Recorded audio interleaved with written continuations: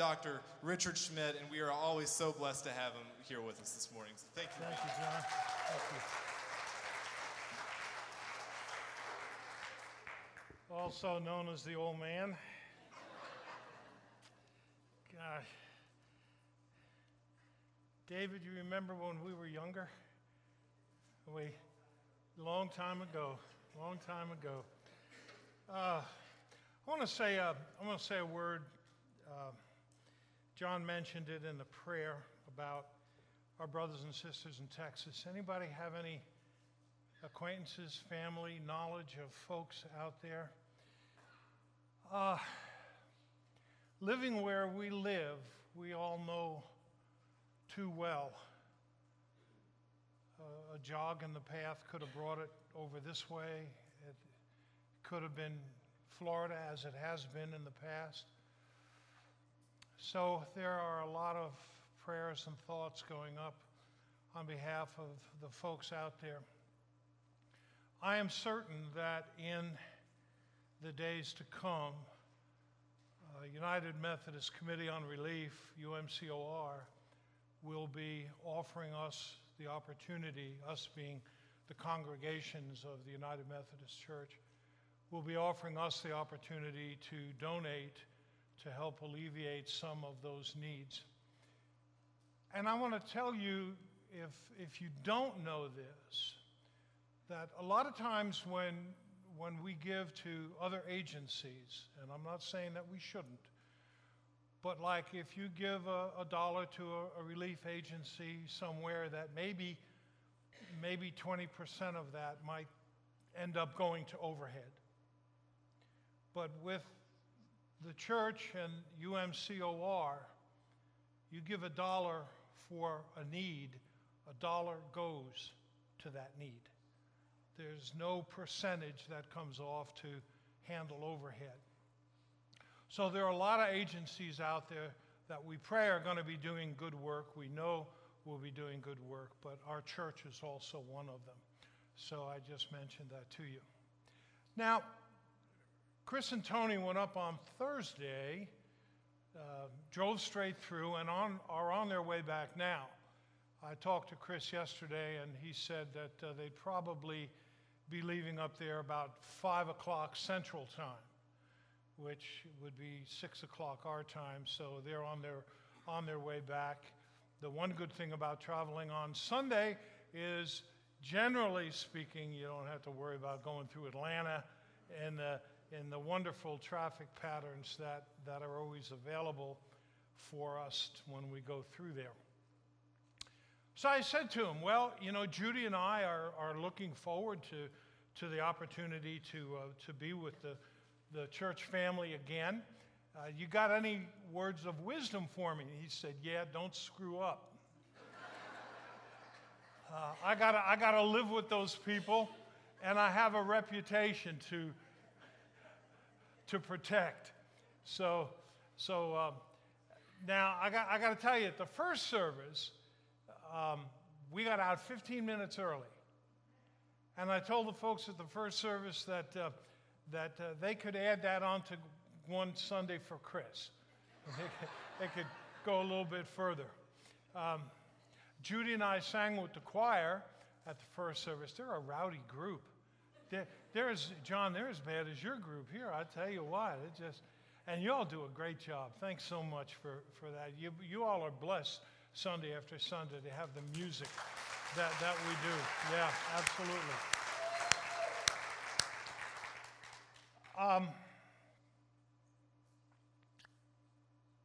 Do you remember chain letters? Back before we had the internet. Now, I guess we still have what you would call chain letters on the internet. I get them sometimes from a friend of mine in New York. They're either about the military or they're about religion. If they're about the military, it talks about patriotism and all of that. And then at the bottom it says, if you're a true patriot, you'll pass this on. And if it's a religious one, it's at the bottom it says, if you're a true Christian, you'll pass this on. I never do. I don't, thank you. I never do. But I don't know what that says. I don't want to find out. But back before the days of the internet, I remember getting a chain letter, or seeing a chain letter, that made the rounds that talked about some of the characteristics of the perfect pastor. Now, these are the characteristics that a perfect pastor ought to possess, according to this letter. For example, the perfect pastor preaches exactly 10 minutes. I can see I lost you all already.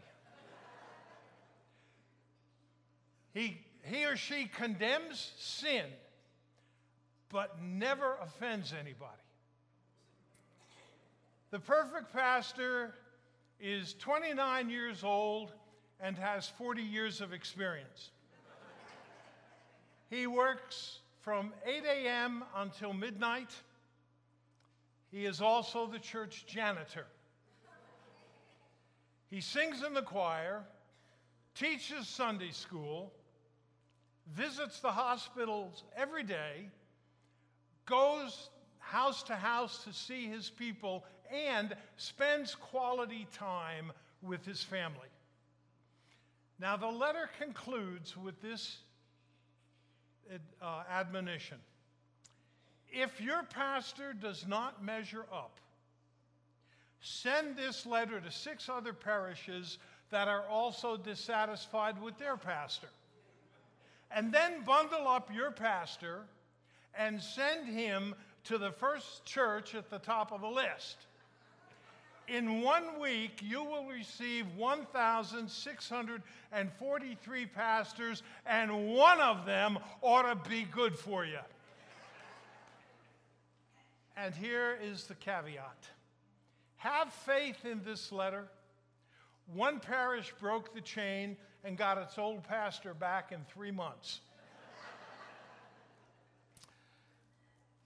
Back on the first Sunday of July, the pastoral appointments in our conference changed. Imagine how an incoming pastor would feel if, in addition to getting the keys to the sanctuary and the keys to the parsonage, he or she was given by the chair of the PPR committee that kind of a job description. Or put the shoes on the other foot. Imagine what the congregation would go through when they learned that the name of their incoming pastor was Hosea. I can see it now, 2 people standing at the front of the church talking. Now, gossiping, really. Our new pastor's name is what? Hosea? I think he's the one that started a scandal in the parsonage of his previous church. His friend says, what? Why? What did he do? Well, hold on to your hat. He married a prostitute. Talk about gossip. The name Hosea became a byword for a lot of things. Top of the list, fool. His satisfaction survey plummeted to 0. His reputation was suddenly null and void. And now you know why he's listed first among the Old Testament minor prophets. You can imagine what they had to say.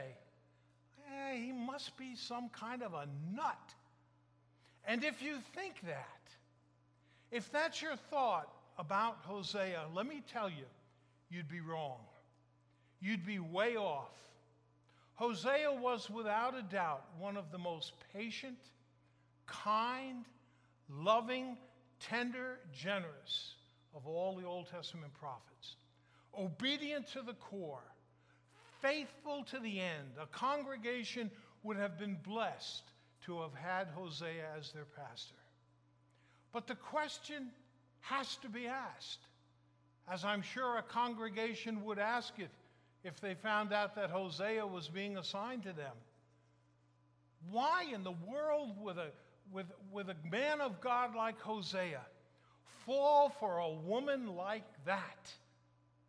Well, get a grip on your hat, because the answer to that question is God told him to. God chose Hosea to model the message of love and forgiveness to his beloved nation Israel. Hosea was like a neon sign in front of a church flashing, like headlines in the local newspaper, but at first nobody knew it. Bartenders scoffed, waitresses giggled, shopkeepers snickered, and the bells of the wedding chapel rang out in the town. Hey, did you hear the latest? Gomer's gone respectable. She got herself married to a preacher. It must have been terribly humiliating. Everywhere they went, it seemed like they saw familiar faces, insulting insinuations, kind of uttered at whisper level behind their backs. And Hosea must have bit his tongue until it bled. His marriage was an act of love, but to the public, it was a joke. Before God, he stood justified and obedient. But to those who knew him, he was an undiscerning idiot. They had no idea what he had to have been thinking. I wonder what the Puritans were thinking way back when they outlawed Christmas. Did you know they did that?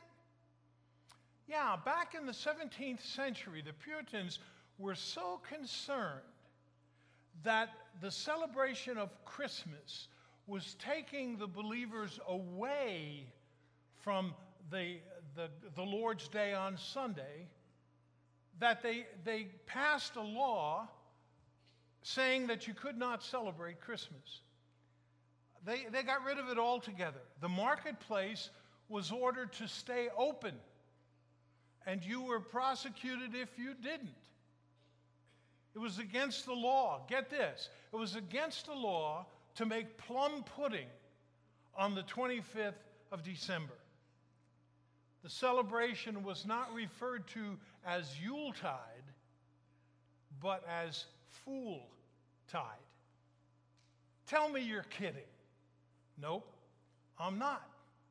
And speaking of that phrase, you're kidding. Have you ever found yourself being told some bad news? Somebody comes up to you and says, Did you hear about so-and-so? Oh, they had a terrible accident. Or did you hear about so-and-so? They had to go in the hospital for major surgery. Or whatever it might be. And oftentimes, what's our response? You're kidding. Really? Why would anybody kid about something like that? But sometimes we say that because we don't know what else to say. And I gotta believe that's what Hosea said when God told him what to do, to go out and claim Gomer. You're kidding, right, God? Is there anybody else up there I can talk to? But God wasn't kidding. Hosea must have replayed God's instructions over and over in his head just to be sure he had heard right. In chapter 1, verse 2, we read, When the Lord began to speak through Hosea, the Lord said to him, Go, take to yourself an adulterous wife and children of unfaithfulness, because the land is guilty of the vilest adultery in departing from the Lord. And that's exactly what Hosea did. He took Gomer as his wife, and as we read further in the narrative, we find out that she gave birth to a son and a daughter, and then another son, and after all of that, she walked out the front door and went back to the streets. Hosea's mind must have been blown after he had showed her all this love. And she turned around and did that. Now, wouldn't you think he'd be willing to wash his hands of all of that? But God said, go get her. Bring her back. And Hosea, for the second time, had to have said, say what? Tell me you're kidding. And God said, nope, go get her. And so for a couple of dollars and several bushels of barley, chapter 3 tells us Hosea brought Gomer back from another man's arms and claimed her again as his own.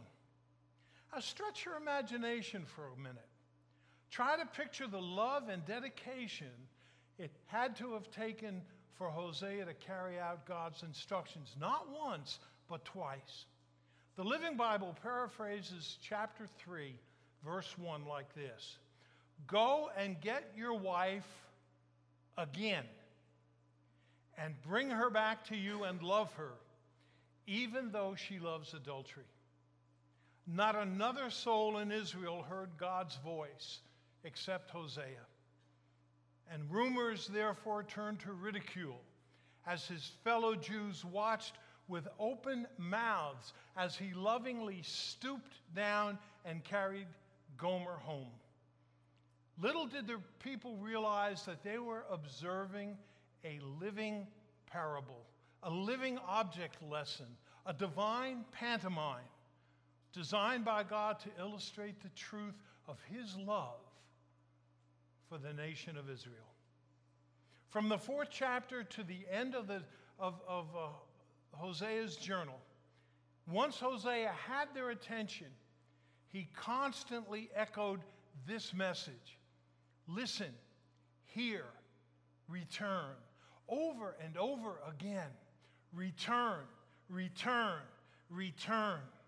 And even though he modeled that message like no one ever had, the people ignored his cries. He told them the truth about what they refused to hear.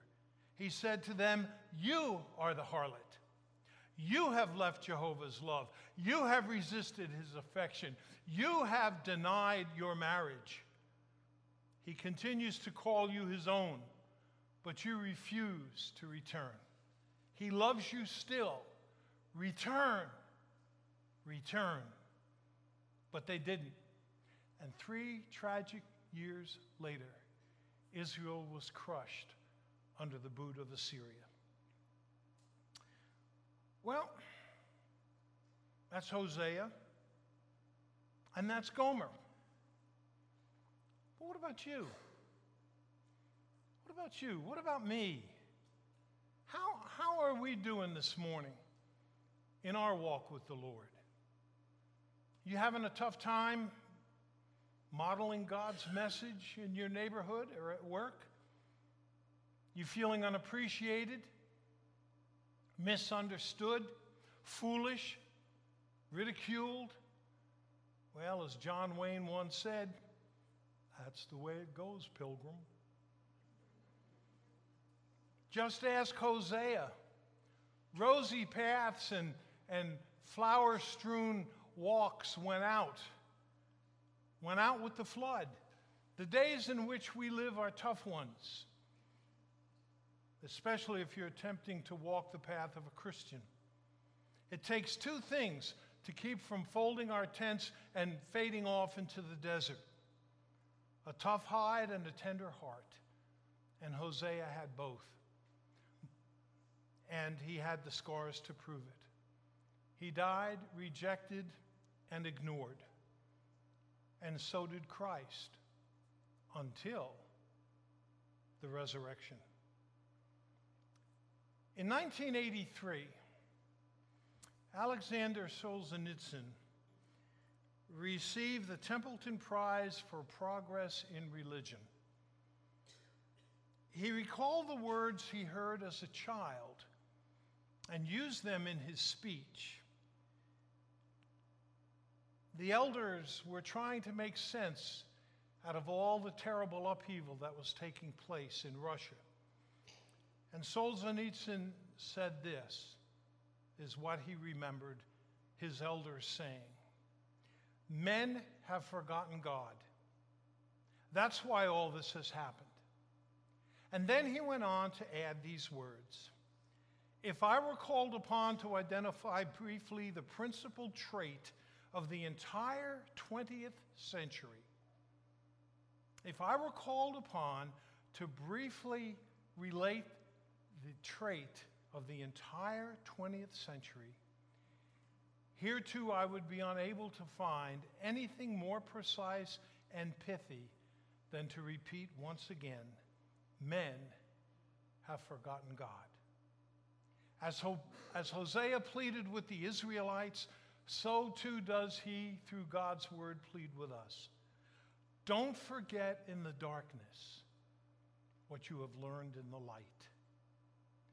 Don't forget in the darkness what you have learned in the light. Don't forget God. As we prepare to take communion this morning, let's focus on those words. Would you bow with me?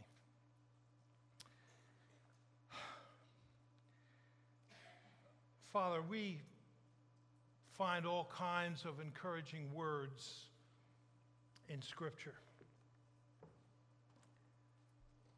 Sometimes it's a little hard to see the message through the clouds. But through your prophet Hosea and his loving illustration, we begin to realize the truth of your love for Israel and your love for us. And so continue to encourage us. Help us to remain faithful. In the name of the Father, and of the Son, and of the Holy Spirit. And God's people said, amen.